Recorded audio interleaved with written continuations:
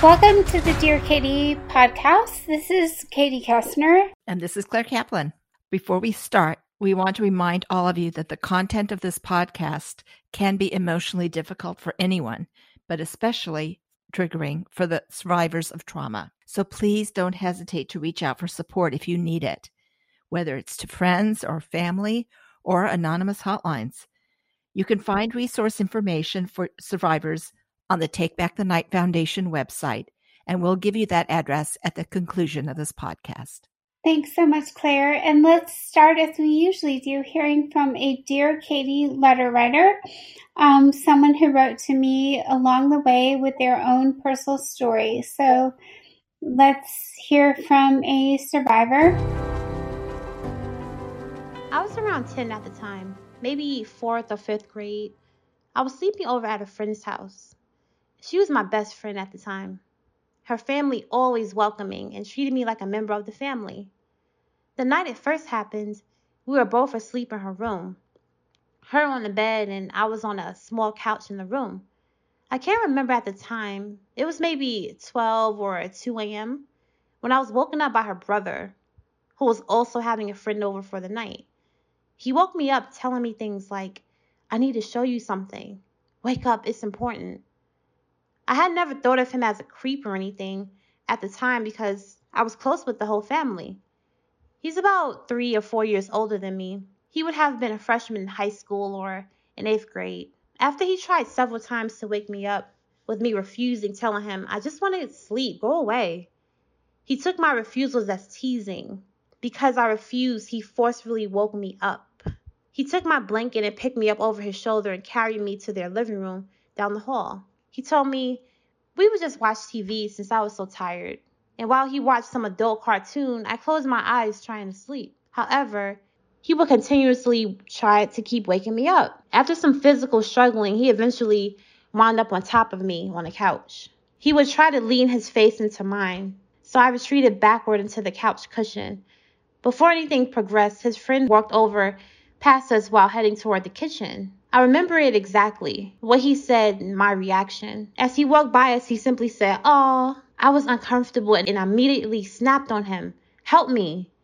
But he didn't. He walked right past us into the nearby kitchen. He then left. Thankfully, after leaving, her brother was back to sitting on the couch, so I tried to make my escape back to my friend's room. I ended up rolling onto the floor between the couch and the coffee table. He then put himself on top of me, but he let me leave and go back to sleep.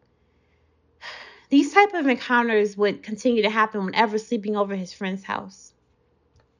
One time in the early morning, he tried to get me up again. However, this time, the friend was sharing her bed. He came into the room and sat at the foot of the bed, grabbing and pulling my leg towards him, saying the same thing over and over. "I really need to show you something. Come with me." I refused.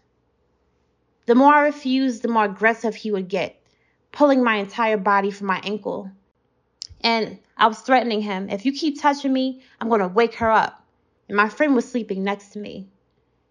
This seemed to work and it had him back off. As an elementary schooler, I had no idea of the seriousness of the situation I was in. I had no idea of his implications or what he wanted from me. Looking back now as a 16-year-old and now remembering the events, I don't know how to feel. I've written this in hope of clearing my head. Thank you for reading. And now let's transition over to our guest today. Liliana, thank you so much for joining us. And it would be great for you to share a little bit about your background and where you are at the moment. Well, I'm a 22-year-old female from Fresno, California originally, but I have since moved to Texas. And I am a full-time college student. And then can you share a little bit about what brings you to the mic today? It was because it was a family. The abuse was a family member, and it was something that everybody knew, but it's kind of hush-hush. Mm-hmm. So how old were you when this happened? It started when I was 7, and it went on until I was about 8 or 9. And can you say who it was who was doing this stuff? It was my older cousin and a family friend. Do you remember what happened, or do you feel okay talking about what happened? Well, the first instance that I can really remember it happening was I was alone with my cousin, and he was babysitting me because everybody in the house was somewhere. I was staying over at my great-grandma's where he was, because at the time he had been 16. And I remember I walked past his doorway and he made a gesture, and I stopped and laughed at him because it looked funny to me. And he asked me if I wanted to try it with him, that it would be something fun, a game. Did you even understand what it was he was talking about? No, I didn't understand. I knew it felt wrong after he did it. You know, after he touched me and made me touch him, you know, I felt it in my gut that it was wrong, but I was little. I didn't understand. He molested me. He never raped me. That was the family friend who did that. And that had been at my house where I was supposed to be safe in my apartment complex. You know, we were play wrestling and he kept on bumping and grinding against me. And I didn't think anything about it because we were playing. Maybe you could just tell us, how old were you when that happened? I was 8. How old was this family friend? 16 or 17. He was dating my older cousin. And in either case, were you able to tell anyone else about it? I didn't say anything because it's right around the time when I was 8 that my mom got sick with cancer. And I still hadn't even really processed what had happened. It didn't come out until I was 10 that it even happened. And even then, nobody knows about the family friend. To this day, yeah. This is the first time that gets aired out. Liliana, could you talk a little bit about where you were at that moment in your life? I was an only child. Still am an only child, so I acted like nothing was wrong, too. I kept up the everything's fine because, you know, with a sick mom, I couldn't let anything happen. Liliana, I have a really big question. Okay. So many people, I think, they're like, I feel like the general populace says, oh my gosh, these sickos.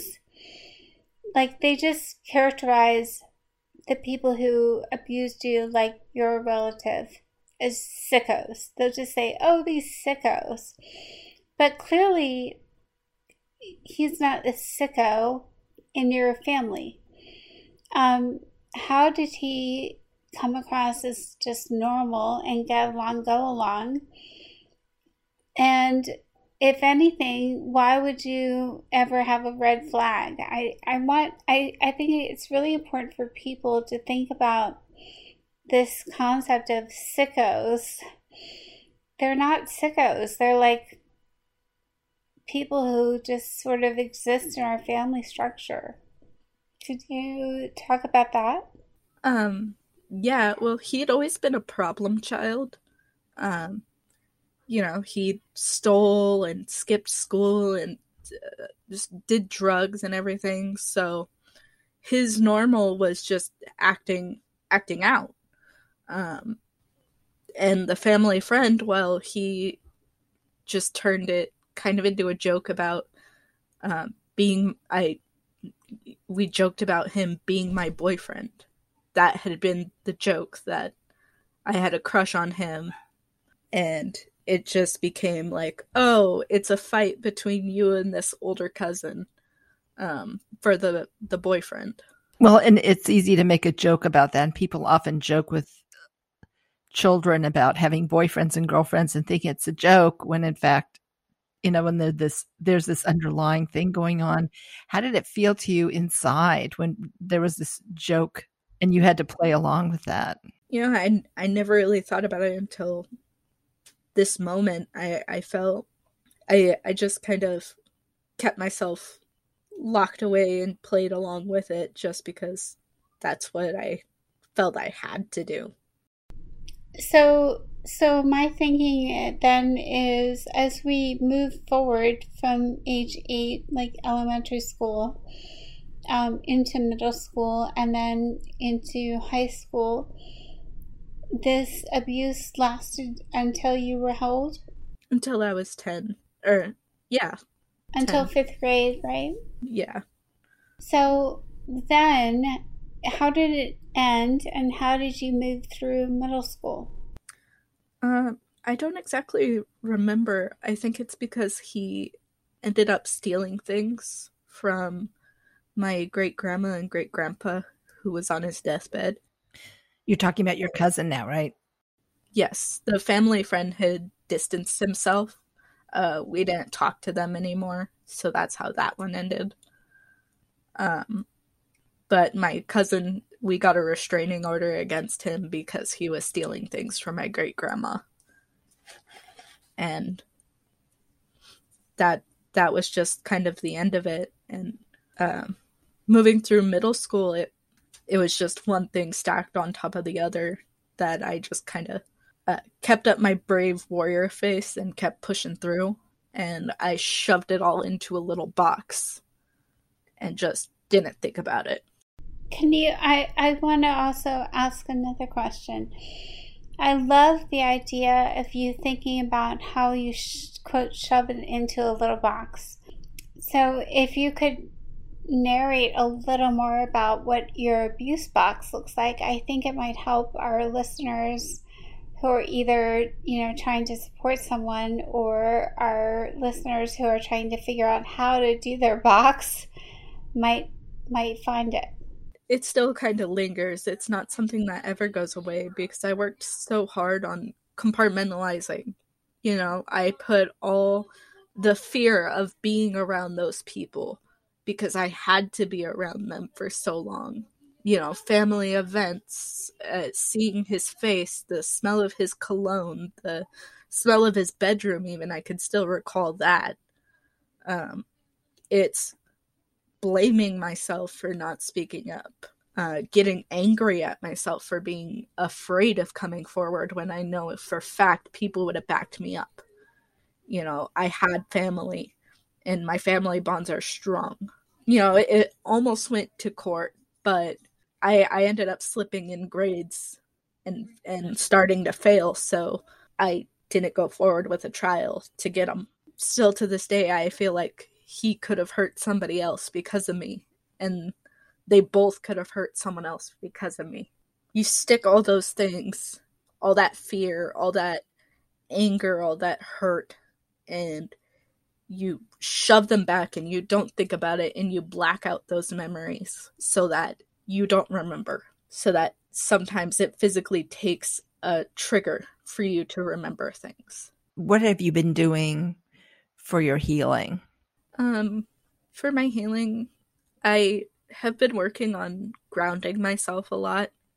And whenever those things have come forward, those memories, I made the decision to start talking about them with, at first it was a partner of mine, and my best friend.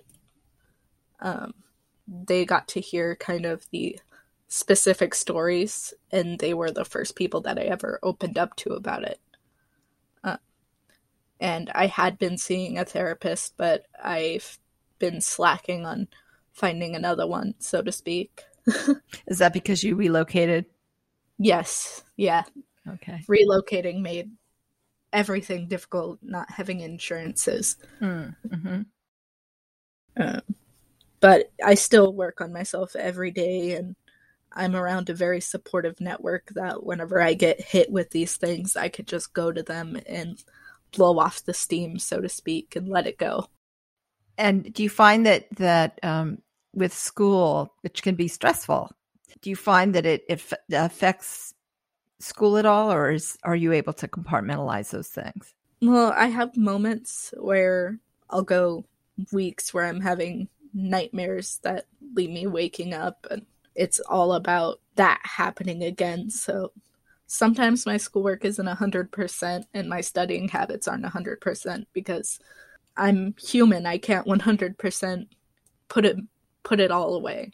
So do you have techniques that you've learned or little specific strategies that you use to sort of bring yourself back to the present when you get lost in that way? Yeah, it's what I call my 5 things.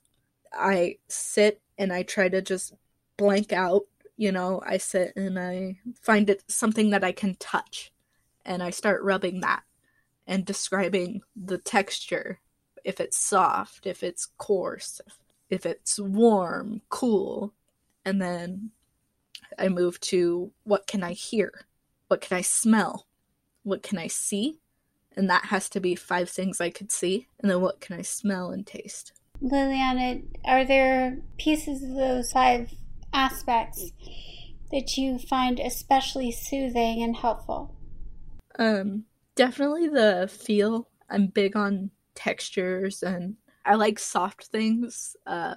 Fleece, flannel, anything that's smooth, like legging textures are the best. But even just having my kind of rough, skinny jeans is another good texture because it just reminds me that, hey, you're here. I have a blanket that my grandma made me.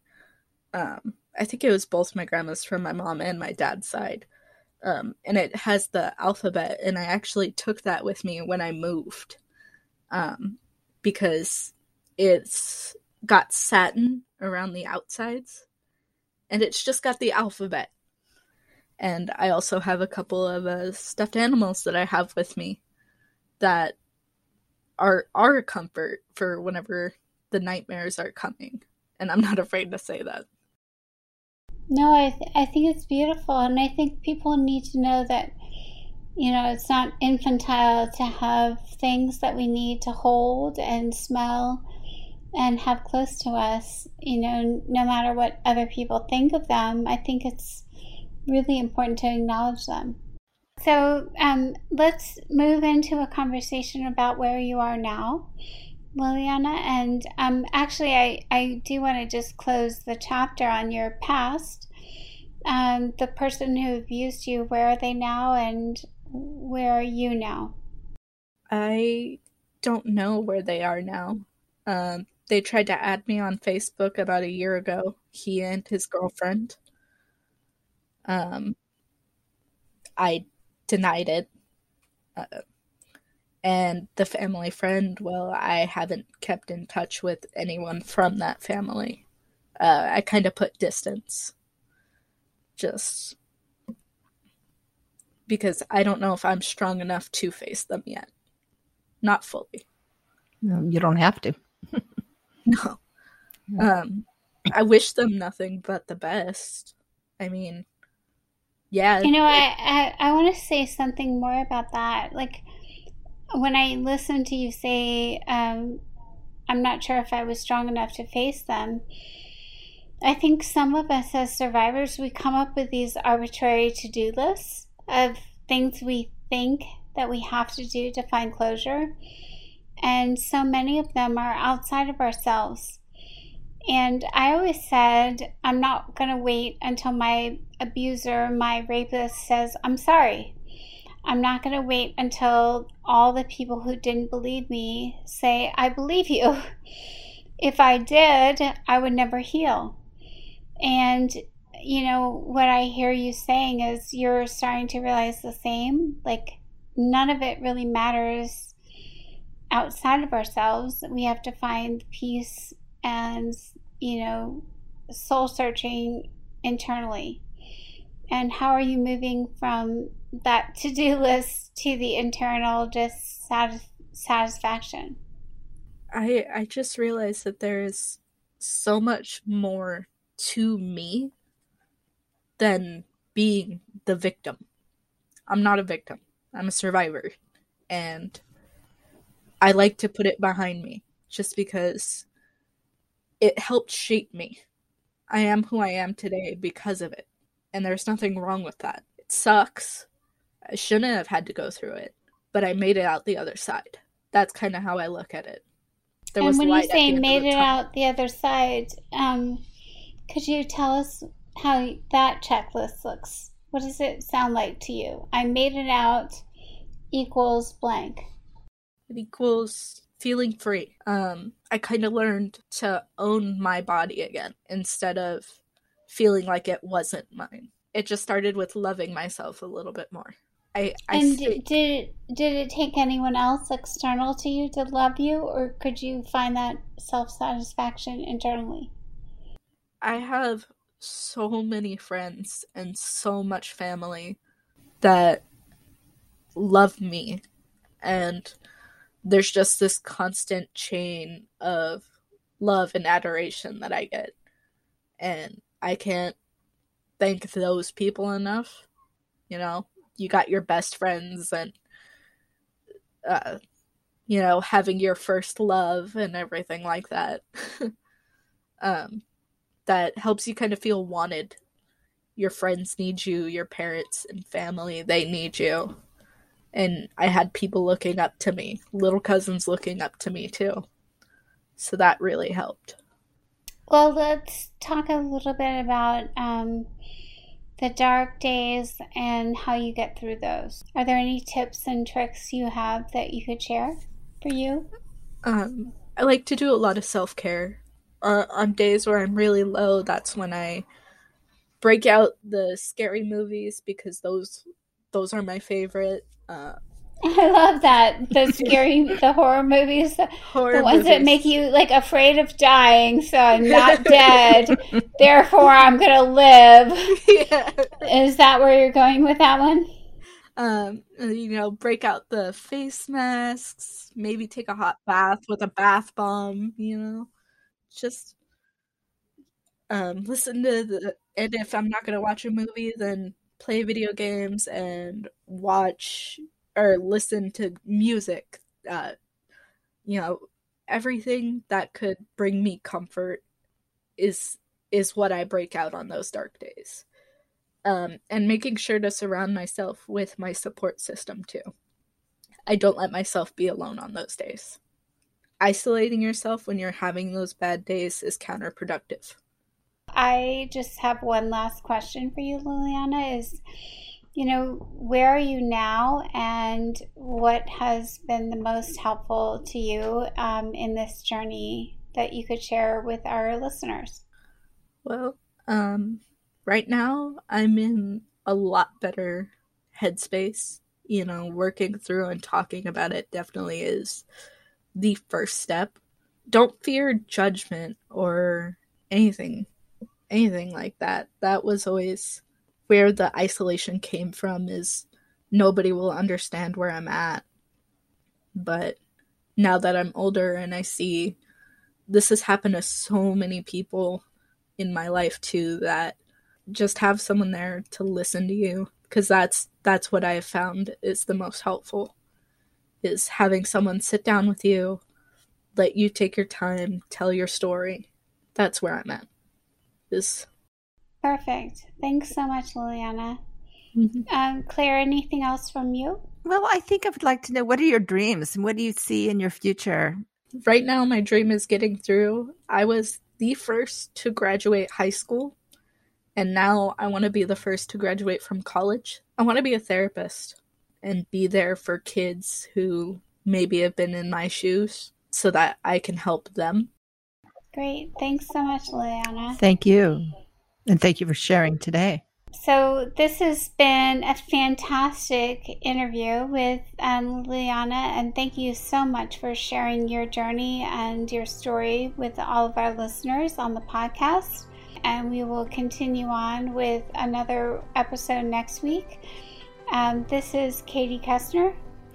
And this is Claire Kaplan, and I want to remind our listeners that if you visit takebackthenight.org, you'll find a list of resources and information about our legal support hotline and any support resources you might need for yourself or other people that you know.